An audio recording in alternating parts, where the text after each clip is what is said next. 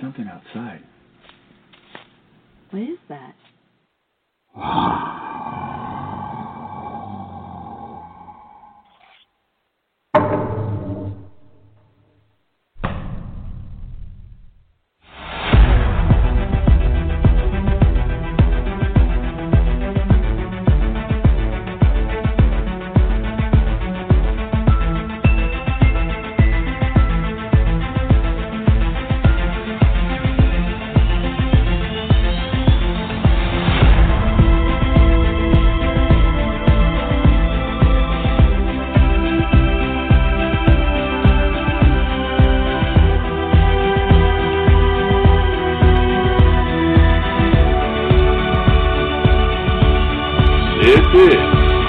Monster X Radio. Yes, it is, and welcome to Monster X Radio, everybody. This is Gunnar Monson. Welcome to our Occam's Razor episode. I'm really excited to talk about this with my co-hosts today, which are Shane Corson and Julie Wrench. I want to invite everybody and welcome all the folks that have joined us in Monster Exclusive, our new membership opportunity. You can go to our website, www.monsterxradio.com, and click on the button to say Join Exclusive and come on inside. And we got all kinds of new content in there that I think you're going to enjoy. Everything from interviews with witnesses to Sasquatch Island with Mr. Tom Seawood, Bigfoot biometrics, and Bigfoot field reports, where we actually will taking you with us out into our research and sharing what we find when we're out looking for Bigfoot. As I mentioned before, with me today are my co-hosts, Shane Hardcore Corson and Julie Wrench. How are you guys today? Good. And Julie, how are you? Good. Thank you for having me on. I'm doing pretty good, Gunnar. So, Julie, this episode was actually kind of your baby, Occam's Razor. We talk about this subject and the idea of applying this to Bigfoot research and how, it's important to eliminate all other possibility before we put anything into the interesting bucket. Other than a footprint that you can vet really well or a Class A sighting, it's really difficult to determine that anything is actually Bigfoot. I mean, if you see a Bigfoot, obviously you saw what you saw and that's your experience. I mean, I never personally have seen one. I know that Shane has.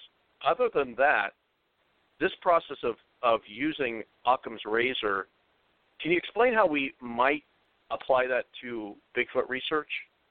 Well, yeah, certainly. Let me start out by, some people may not know what Occam's Razor actually means because it's not anything, people go around, well, you can't say that because of Occam's Razor. It's something that we use that we don't even really realize that we're using. It's actually an ideal that was attributed to William of Occam. He was an English Franciscan friar, scholastic philosopher, and theologian. He was actually born in 1287, passed away in 1347.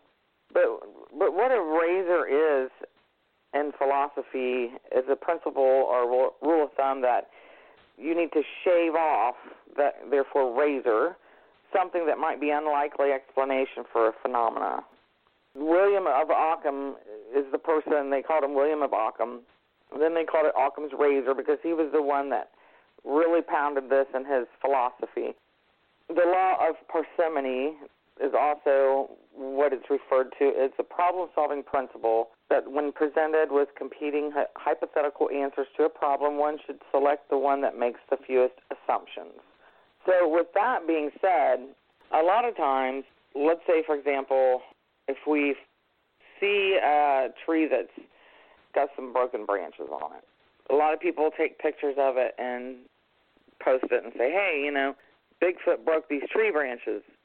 When in fact we should always say, well, maybe someone else did it, or maybe the snow did it, or, there's 1,000 other reasons why it could be broken. We always have to go through what those possibilities could be before we make claims.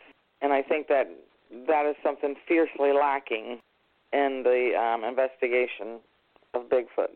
Say what? You don't mean that. No, but there is a rush to judgment. I always say that the burden of proof is on us as Bigfoot researchers. We're going out and telling people that we think that all these stories about, a hairy, for lack of a better term, gorilla running around the United States and other parts of the world that has remained undetected or unproven all the way up until 2018. The burden of proof is on us. I mean, that right. It isn't for other people to, and so running to Facebook and posting a picture of broken trees, or going home, taking pictures of the forest and going home and finding shadows that look like faces, doesn't really cut it. Isn't going to cut it with, and I, in no way do I mean to diminish. If somebody had an experience where there's had some context of an encounter where they had a Bigfoot cross the road in front of them into this grove of trees, and they took pictures, and then they see, they can produce something that, because the task of actually catching I like to call it glamour shot picture of a Bigfoot of any animal is grossly underestimated about the difficulty of the task. And you're usually not, prepared unless you're out there like shooting wildlife. I mean, with a camera. Right. The idea, of getting a perfect picture is not that easy. Isn't an easy task. Yeah, I agree with that. And part of the problem with the research nowadays is social media and just, everybody can be an instant overnight sensation or a star. But what I find that's common is that their common sense is not so common. People don't take the time to rationalize what they saw, what they heard, or, what they encountered. And they kind of go into the not even the easiest explanation. They go into the explanation that fits what they're doing, what they think they're seeing. Occam's razor, it's a tool. And just like any other tool, when it's used right, it works well. So what's really lacking is common sense and utilizing discernment correctly. Everybody's all, especially nowadays, all willing to jump at a picture and say, oh, that's a Sasquatch, oh, for sure. Or that audio, that sound I heard was a Sasquatch. There's no way it could be anything else. And there's just a lack of common sense. Common sense or Occam's razor, it's going to tell you when you have two competing theories that make exactly the same, sort of prediction, the simpler one usually is the best explanation. Not always, but that usually is the case. Now, there are certain scenarios where that is not the case. I think common sense really needs to play a bigger role going forward. Now, this is coming from a guy that knows Sasquatch exists. There's no doubt in my head. I have no doubt that Sasquatch exists. I don't know what Sasquatch is, but I do know that it exists. And so, I'm a little bit biased there. But having said that, I think predominantly most of the supposed evidence, especially the stuff online, on YouTube, on Facebook, is quite honestly a bunch of junk. And that's just based off of common sense. So you can look at it. I think Sasquatch is a rare entity, a rare thing, that if everything you saw on Facebook and YouTube and social media and on the news was true, it would have been proven a long time ago. I mean, that's just my thought. Occam's razor is a tool. And like I said, when used correctly, it works well. And it's something that I think should be in the back pocket of every researcher, investigator, enthusiast, and just individual that appreciates this subject and even thinks there's a chance, whether or not you had an experience or not, that there's something out there. So that's just my initial 2 cents. Yeah, and I like what Gunnar said too about if you see a unknown creature go run past you and go hide behind a tree, and then you take a picture, and then you look at it when you get home and you see it peeking around the tree. Well, then that could make sense because you actually saw it go behind the tree. That's the context. The context right, of and you got to keep encounter. in context. And I agree with Shane too that a lot of things that the pictures and the claims that are out there, it's mind blowing. Some days it really is. I don't know why people want to make it so complicated. It's either they exist or they don't. You know, they're not. There's not an in between where we can make up stories about how they flew in on spaceships or different things. I mean, we can't solve a mystery by adding more mystery to it. And keep it simple. Yeah, exactly. And part of the issue too, I think, with people always question, why hasn't science got more involved? Well, first of all, science is not actively, as a whole, investigating this phenomenon. They're not. You have certain individuals out there that have academic values and careers and involved in academia that are investigating or interested, but science as a whole has not jumped aboard. And so they do this, guaranteed. Scientists do pay attention to the news. They do pay attention to stuff on YouTube and these social media sites and the newspapers, and most of it is junk. It's hoaxing. It's just not true. It's outlandish claims with no evidence to back it up, and they sit and scoff and laugh at it. Why not? Because it's hype, the story of the day, and they got to sit back and laugh. It's our job as investigators and researchers to adhere to the scientific method, to not jump to conclusions, to rule out, like the null hypothesis, basically trying to reject, nullify, or disprove a commonly accepted fact, especially in the Bigfoot world where so much is commonly accepted. That's accepted. the BS. Yeah, that's the BS. And part of the reason we're doing Monster X Radio, because we're Bigfoot without the BS. We're getting past that veil of junk and getting to the nitty-gritty. And so science really has not jumped aboard, I think, as a whole, because, well, they're not actively investigating it. And so it's our job to provide the best, most concrete pieces of evidence and then present it, whether that's hair, we're talking about physical things here, hair, tracks, and whatnot. So that's what our job is to bring that to the table in a scientific manner as best as we can as laymen, not as scientists. And there are some scientists involved and they're helping out there, but the vast majority of individuals that are actively investigating are just laymen.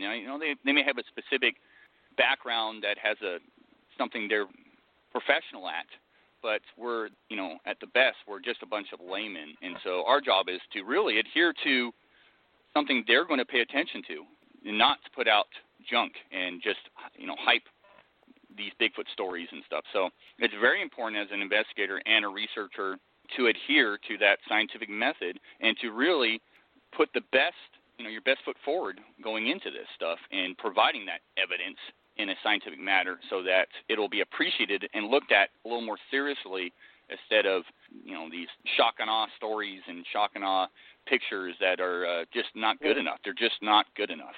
Or red circle pictures. I mean, the stuff, when you're studying a topic like Bigfoot, which is believed to be by the vast majority of people to be a legend and something that really doesn't exist, and every news story about Bigfoot is skewed towards funny or, mockery, the challenge is to go out and actually present actual evidence, vet that evidence in a reasoned and scientific way, and not run to Facebook with a picture of bushes with a bunch of red circles in them that you see 15 Bigfoot.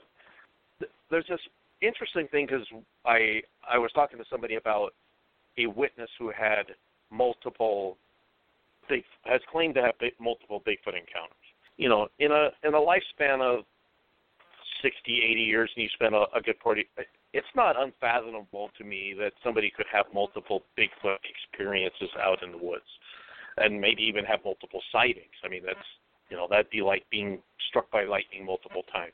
But if you have an area that you frequent and you've had previous experiences or a sighting, and you go back there religiously, you could end up with multiple sightings. There's that, you got that end of the spectrum to people that have a Bigfoot encounter every time that they go out into the woods, and anywhere that they go out into the woods. Not just like I go back, to this creek where I've found footprints and blah blah blah. It's where they go out and commune with Bigfoot every time that they go out into the woods. That to me is a stretch, and isn't animalistic behavior. I mean, isn't normal animal behavior that they would, just go out and Bigfoot would be there. Any more than if I go out to the woods that I'm going to run into the same deer in the same location anytime that I go out there. In general vicinity, there is a range of area for any animal. No animal just wanders aimlessly from any point in the forest. There is a range. So if you know where, that's what hunters do when they go out and they are looking for whatever they're trying to hunt.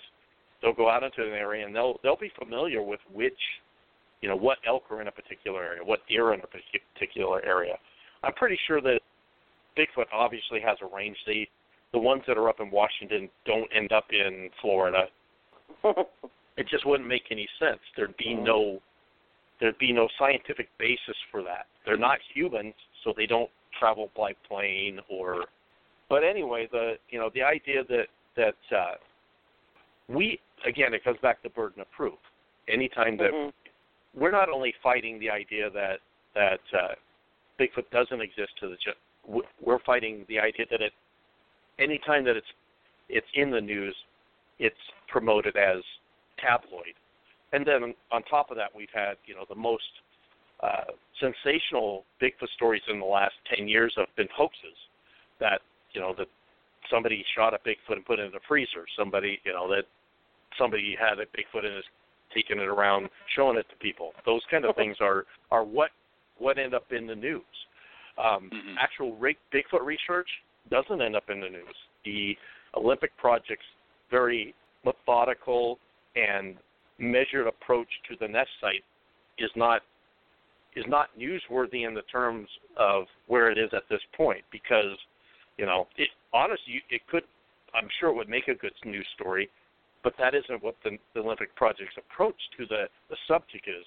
It's actually taking it in a scientific manner and reviewing this as a scientific project or a research project that takes place over time, which, as a pragmatic person, I like, just makes my heart swell for the Olympic Project. Because you just don't see that in Bigfooting. Nobody takes it, and I think a lot of this running and sharing pictures, and it's laziness. It's people they don't really want to put in the time that it takes to do the scientific work. It's amazing to me. It's because I watched the Jane Goodall documentary a while back. I actually went to the theater to watch it. It was awesome. You can actually go watch it online now. So, but her project didn't take a day. She didn't go out in the woods and gather all the information about chimpanzees that she did in a day. That was what started out as that turned into a lifelong. She was out there 20 years off and on. Yeah. That she was, and her subordinates, her group that was studying was out there when she wasn't there. That's what it takes. It actually takes time to go out into an area and study something. And they already knew chimpanzees existed. They were studying, but they discovered behaviors that they didn't know existed. Yeah. Now we're talking about something that the vast majority of the public thinks is a joke. Or, that's so. What do you guys think? Well, yeah, I can chime in real quick. The late great and some of the that I look up to hugely that has shaped my approach to the Sasquatch phenomena. The great John Bendernagel, who passed away recently, he wanted to move Bigfoot from taboo into mainstream science, and he always said that science has looked at this taboo.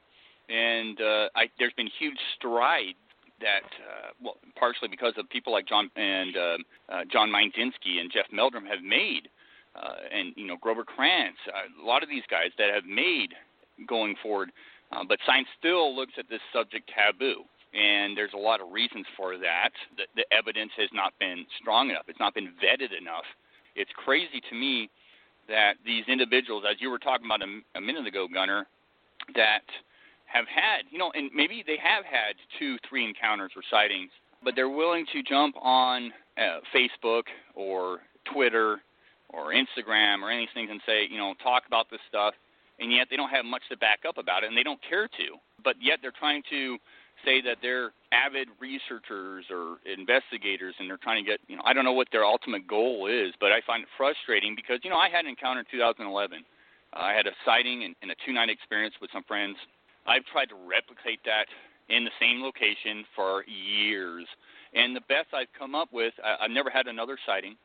I've had some odd happenings. I've had some very interesting audio. I've had a lot of odd occurrences, but I've never had that sighting. And so I've been, for years, trying to replicate that and dissect that particular occurrence that really launched me from being, well, maybe they exist to they do exist into, what are they and how do they avoid man and this and that.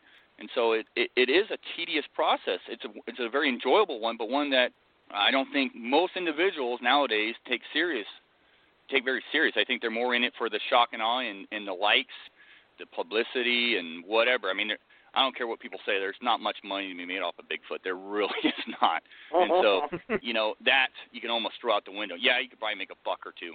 But I think nowadays, Occam's razor doesn't play a part. They're looking for the easiest answer in their head, rather than, which is, it's got to be Bigfoot, rather than, well, could it have been something else? And that doesn't help the cause. It doesn't help the subject out. It doesn't make science take it serious. No, you're absolutely right. I want to give Julie a chance to chime in here, because I like what you're saying, Shane, is there are most real Bigfoot research happens in off of social media. It isn't something that you see online. And a lot of the reason that I feel that science isn't more open to is because of Bigfooters themselves. A lot of that is as we've shot ourselves in the foot collectively as a group, because that is good scientific method hasn't been applied to a lot of what's considered Bigfoot research. There's people out there, just out there to garner personal attention, and that really doesn't serve the subject itself. It's self-serving. Julie, what do you think? Chime on in here. Yeah. Well, going back to the actual Occam's razor, the law of parsimony, if you will, you really can't substitute it for logic or scientific methods or insight into, whatever it is that your phenomena is. You still have to have some scientific method in there to come to the conclusion, when there is scientific evidence available, to come to the conclusion that maybe this tree wasn't broke by Sasquatch, because that's when you can start doing things like, well, let me look back and see if there was a heavy snowstorm or an ice storm or a windstorm. There is some scientific method involved in that as well. It's not just a simpler solution all the time. A lot of times scientific method goes along with this, but you don't want to start out with the most unusual, bizarre answers and go backwards from there. I mean, I've heard so many stories. I mean, like Bigfoot braids horses' manes and all this stuff. I mean, you got to think about that for a minute. What horse is just going to stand around and let an apex predator braid its little mane? I mean, come on. Yeah, absolutely, Julie. I absolutely agree with you there. It's the gumption that researchers, especially nowadays, we're not talking about the old days where nothing was taken at face value. Nowadays, people assume too much based off of other people's, what they're putting out there. Like, you brought up a great point about tree breaks. I've found some very interesting tree breaks over the years, and quite honestly, I can maybe count how many, maybe 3 or 4 that were very odd to me. Now, I didn't see a Sasquatch come up and break it or snap it or twist it, but given my knowledge of the weather phenomena of other animals, there was, I think I mentioned this on the show before, I was up at Mount St. Helens near Ape Canyon investigating the 1924 Fred Beckman Ape Canyon attack, and I came across this particular tree. It was a sapling about 7 feet tall, and the top of it was snapped off. I mean, it was very odd to me at the time. It had been snapped off. I mean, all by itself. I thought, that's really weird. And so instead of, I took a couple of pictures, but I wanted to investigate further. So I didn't see any scrape marks on it. To me, it looked like something had grabbed it and snapped it. when I started looking around the base, researching a little bit further, I noticed I could see hoof marks, obviously around this tree. And what I took from that was I didn't see any large impressions of like something bipedal, like a Sasquatch or a human there. What I saw was hoof marks. Obviously, an elk had come by and was either rubbing up against a tree or it got its antlers caught on and snapped it. But your average, I think the majority of people out there, that are into Sasquatch, most people just walk by and go, oh, whatever. You know, as a Sasquatch researcher, most individuals will say, oh, well, that had to be Sasquatch. You know, what else would snap a tree like that? That's a marker. And they'll start looking at the direction it's pointing in. That particular branch was pointing north. But it was obvious that it was an elk that had done that for whatever reason, either got his antlers caught on it or what, was rubbing up against it. And so it was explainable, you know, and I, you know, obviously went for the most common. Occam's razor. Yeah, Occam's razor. Yeah, exactly. And like I said, it is a tool. It's not taking something at face value. It's actually looking into a little bit further and ruling in or ruling out things. You know, I'm not trying, you know, the null hypothesis that the Olymp Project uses, you know, trying to disprove that Sasquatch is there, and then when whatever you're left with, well, maybe by trying to disprove it and disprove everything else, you'll come to a conclusion that, well, you know, maybe it was a Sasquatch that did that. But there's lots and lots of cases of this stuff going on, especially in the last 20 years, where people just take things at face value and go off other people's work. You know, oh, well, Sasquatch does this and Sasquatch does that. Well, how do you know that? I mean, we don't. You know, I can go off of my 2011 counter and look at some of the facts behind that. You know, the tree knocking that I heard. What I assume is tree knocking, because I didn't see a Sasquatch hit a tree, but given the whole context of what transpired, I can assume that it was probably Sasquatch either beating a tree or doing something of that nature, and then having a rock thrown into camp, which was thrown. Maybe that Sasquatch was hitting the tree with that rock and then threw the rock into camp. Those, to me, are logical, without having seen anything up until that point. Those are logical things to think about. And then having seen a Sasquatch the second night myself, I can, you know, rule out a lot of things and rule in some stuff. And, you know, it's just a matter of approach and a matter of, it's not a matter of wanting to believe. It's a matter of distinguishing fact from fiction and ruling things in and out. And I think Occam's razor is a perfect tool. You know, it has its flaws, because I think a lot of times things aren't as simple as we like to make them, but sometimes they are. And you got to get down to the simple things before you can get to the more complex things.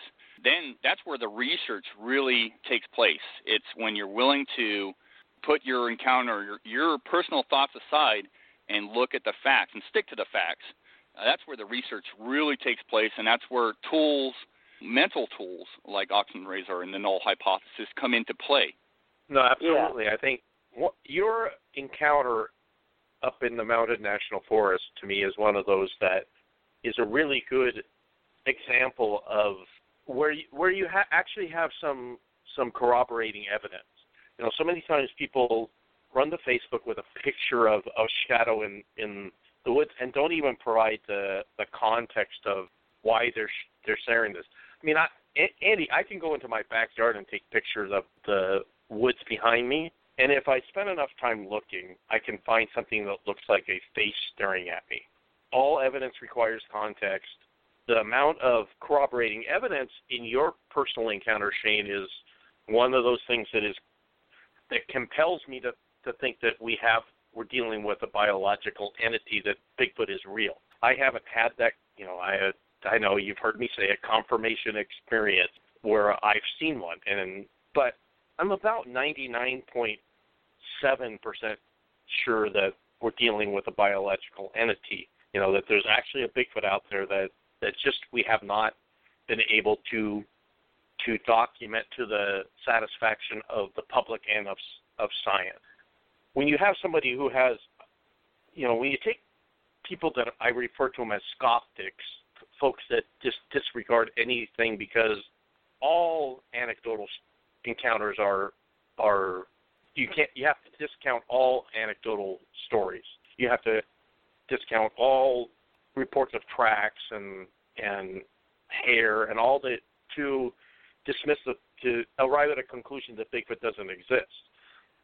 And that is one of the things that when a skeptic for someone who just is curious about the subject or wants to, get my dander up a little bit, approaches me and says, "Hey, come on, I've been in the woods my whole life. I've never seen Bigfoot. And the first thing that people are always going to lead with is how come we don't have a body?" And that my counter to that, first of all, I never take the position that I have the responsibility to prove Bigfoot exists to anybody.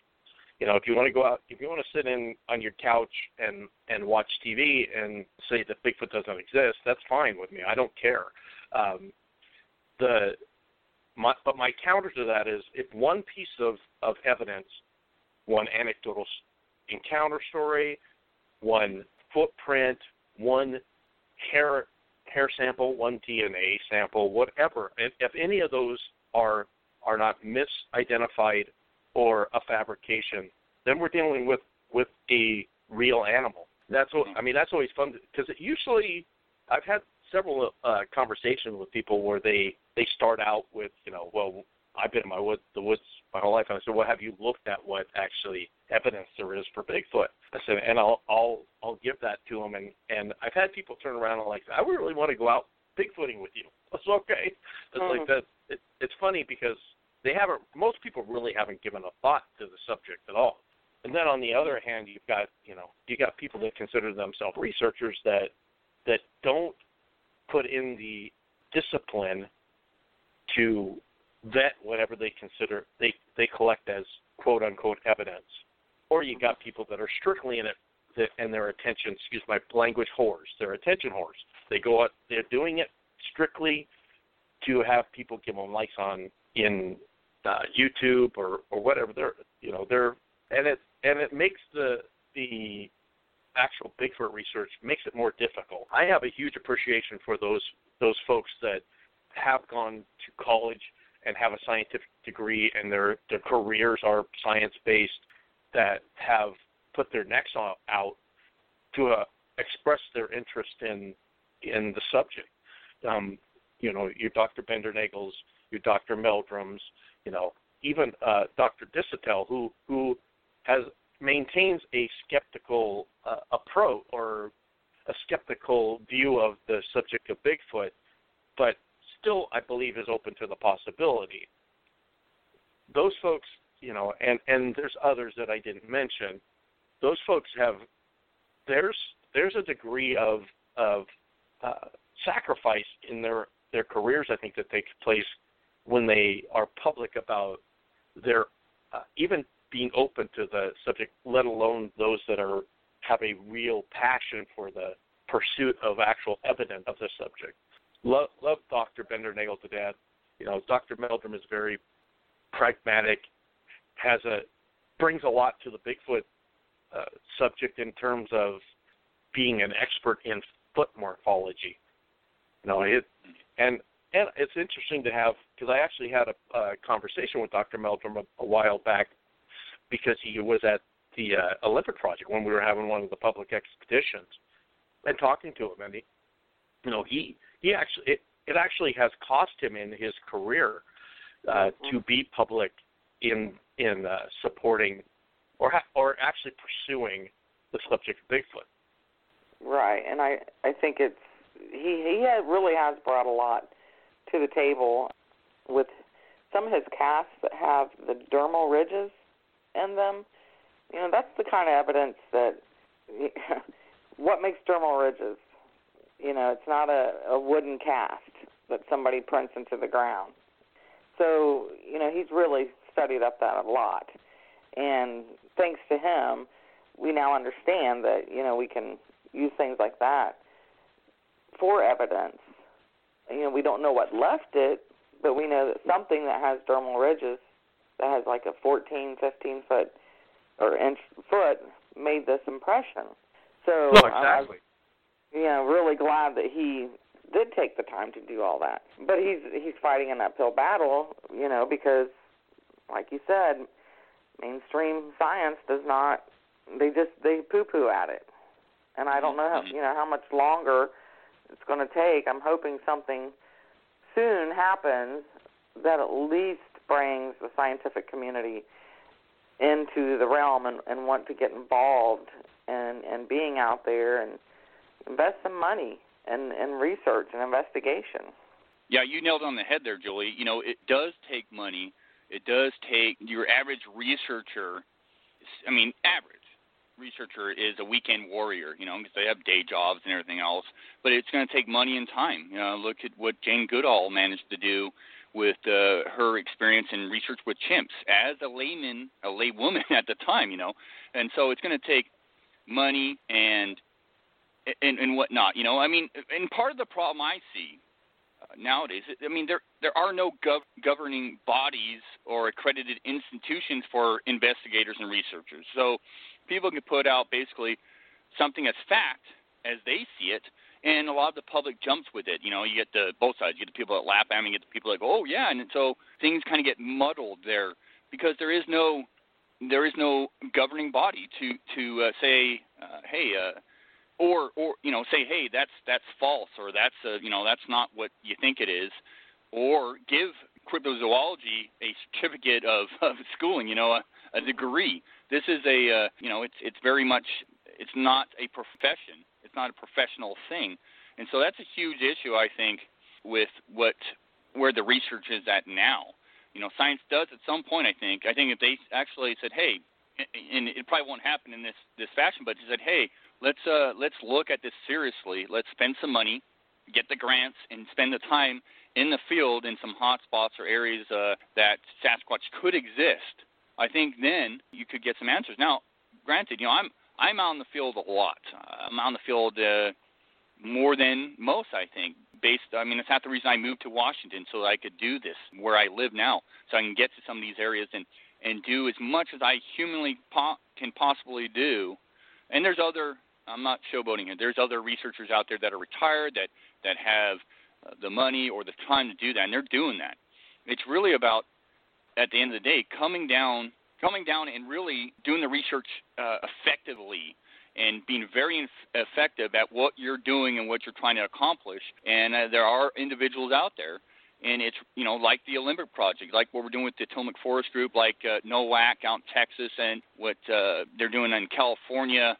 There's certain groups that are doing that, but as a whole, there's no governing body, so it's really left up to these individuals, and science has not yet, as a whole, looked at some of the really compelling things, I think, that have really been vetted that I think really point to the existence of Sasquatch. And that's a shame, but that's part of our own undoing as laymen and field researchers, as we label ourselves. That's part of our own doing. But I think there will come a day where it'll be undeniable, and that's what I'm working on. That's what we're working on. That's what a lot of really solid individuals and some science-based individuals are working on, building up that library of factual, researched, vetted pieces of evidence. We have tons of anecdotal stories. To me, right there screams, hey, science, look at this seriously. They look at these as, misidentification and blah, blah, blah. And so we really got to look at vetting our physical evidence. That's where it lies. It's not in the stories. It's not in the encounters. It really lies in the physical evidence, the tracks, the hair, the DNA, possible nests. That's where, when you come across something like that, you got to do your damnedest to really document every single detail and compile that and compile it and then analytically look at that and see if there's a correlation. And that's where science really will start to pay attention. That's why I talk about Squatch metrics all the time. It's something I really appreciate with Squatch metrics you can find on Facebook. Individual that is just, he's not an active field researcher, but he's looking and he's taking the numbers. He's taking everything into and compiling them and looking at what the numbers scream. And they scream things, times of year, moon phase. Something I know that he'll be posting here shortly, Squatch Metrics will be posting here shortly, is something to do with the fish and the fish runs, like salmon runs.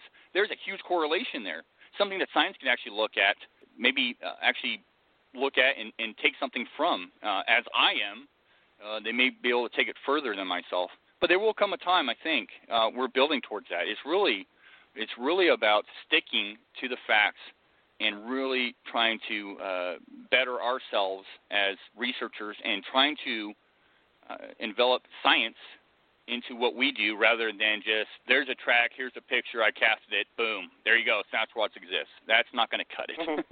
No, if that was the case, we've got a million of those. Well, this comes down to physical evidence and what can be actually proven, as you said, Shane. I mean, that's in real science, real progress in this subject is slow.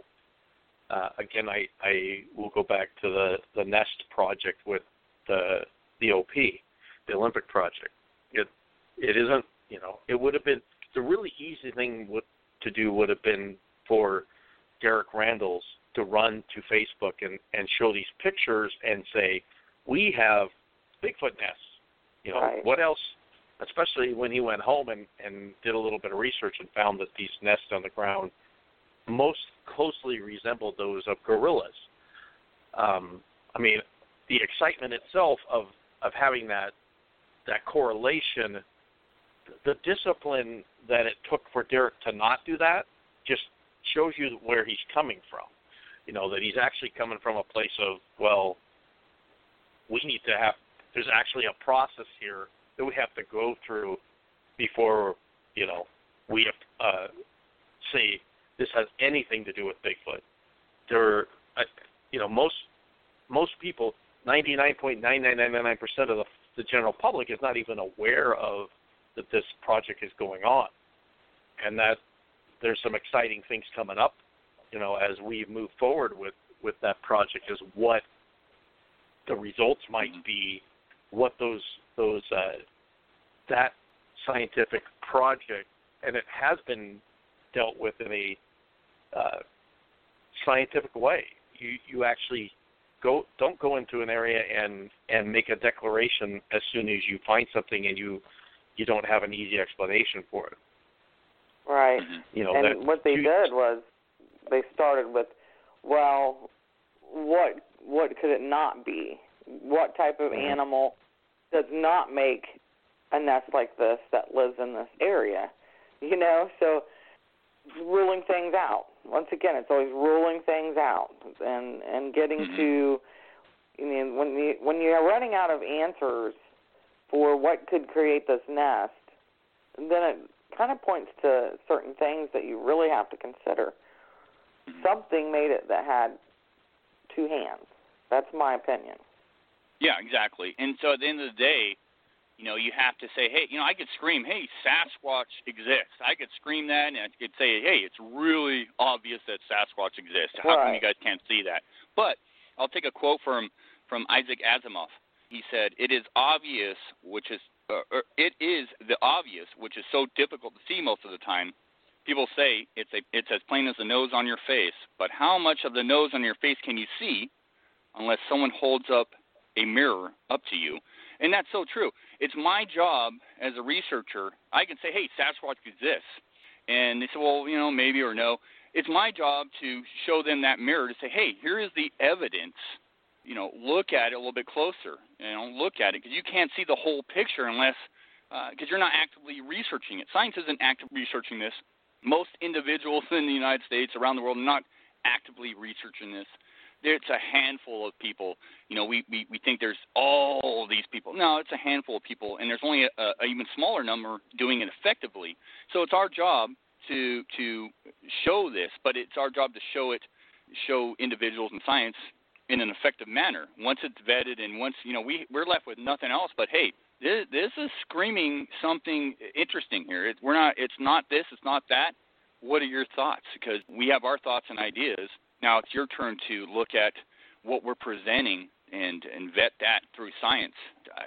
We're getting to that point, and it's just a matter of time, but it really is about doing things effectively and none of this shock and awe stuff.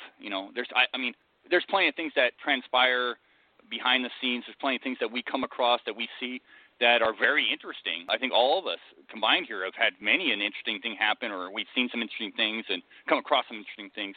It's still not good enough. It needs to go through the process of vetting out what it is and what it's not, using Occam's razor, using the null hypothesis.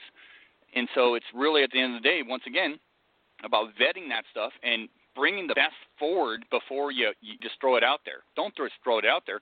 Like, we bring up the nest site all the time, something I've worked on for a number of years now. I'm very happy about how we approach this and how we've vetted it and how we've moved forward with this. I don't know what the end result will be, but I know for a fact that I've done my best to keep it within the realm of reasonability and not jump to conclusions. You know, I have my ideas, but it's not none of that is a fact.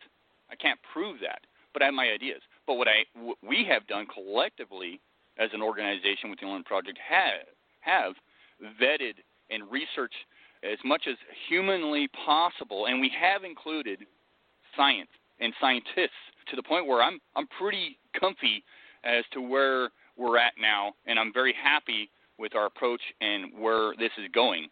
Where that goes, I don't know, but we've done as much as we can on our end.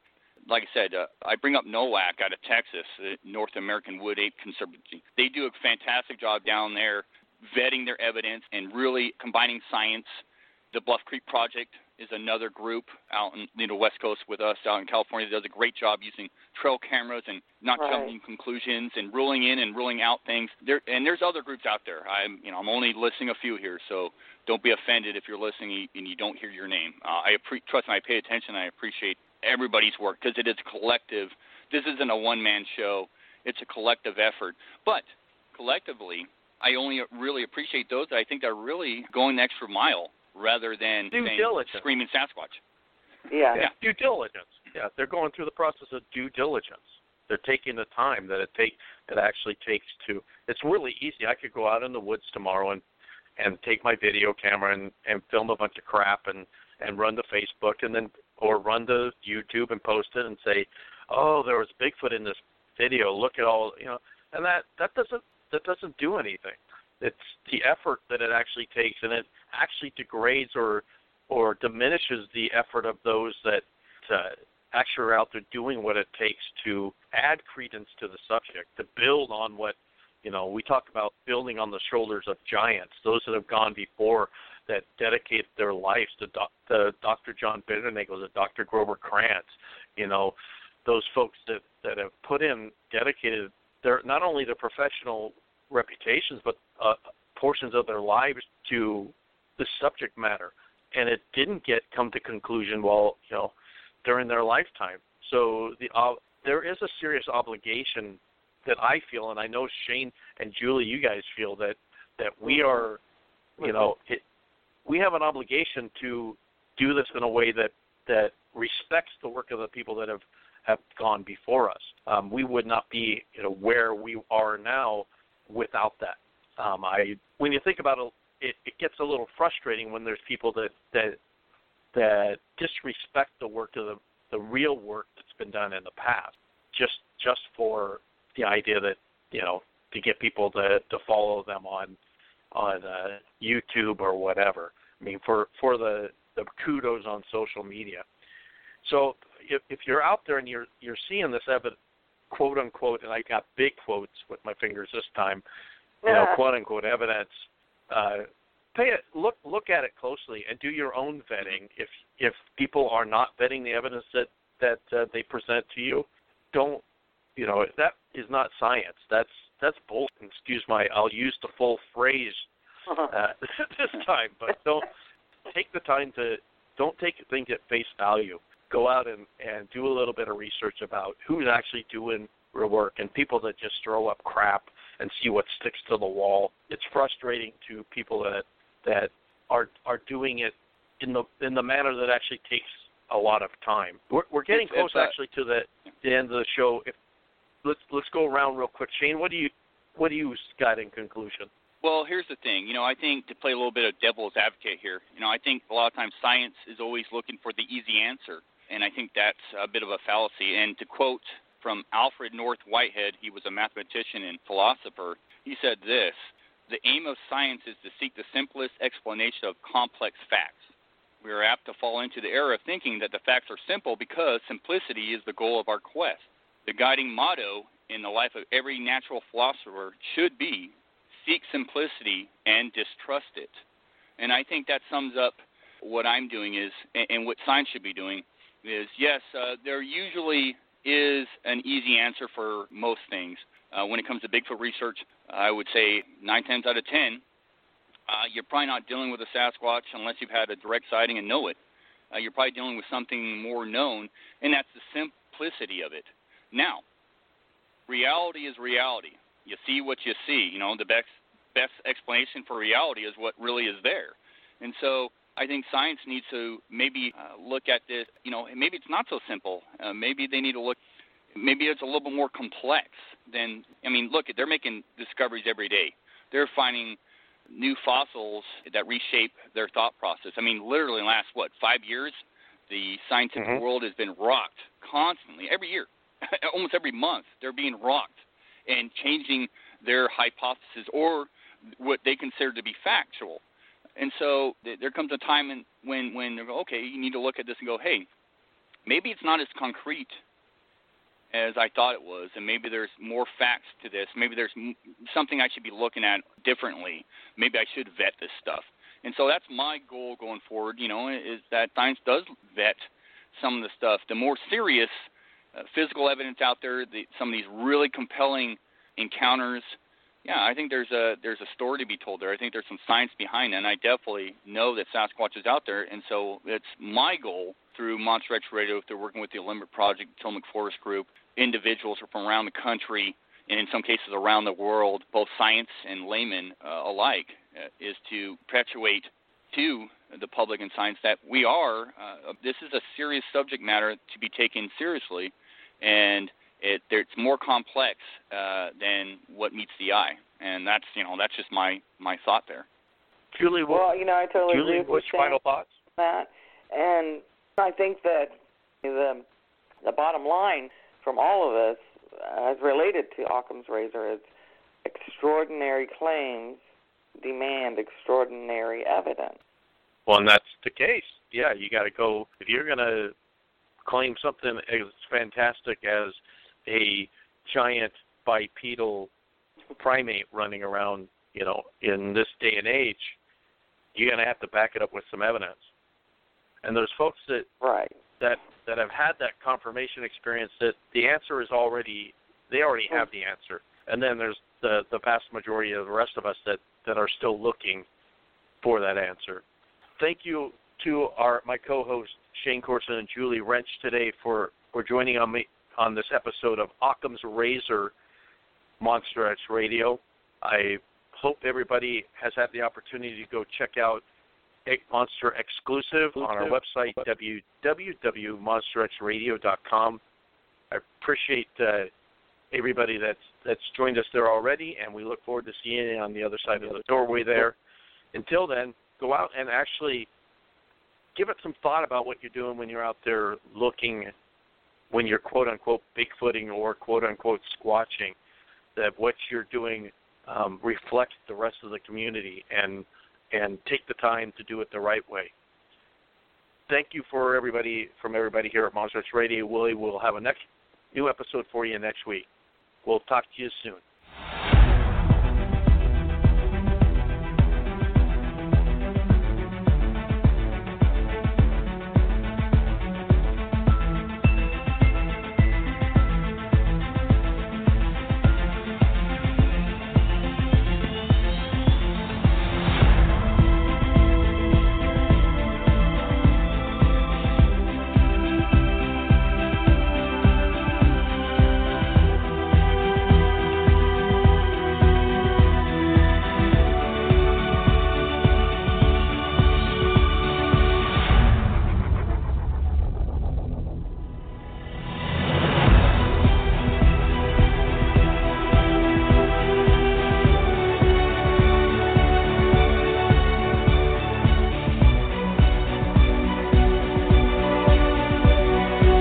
Thank you for joining Monster X Radio.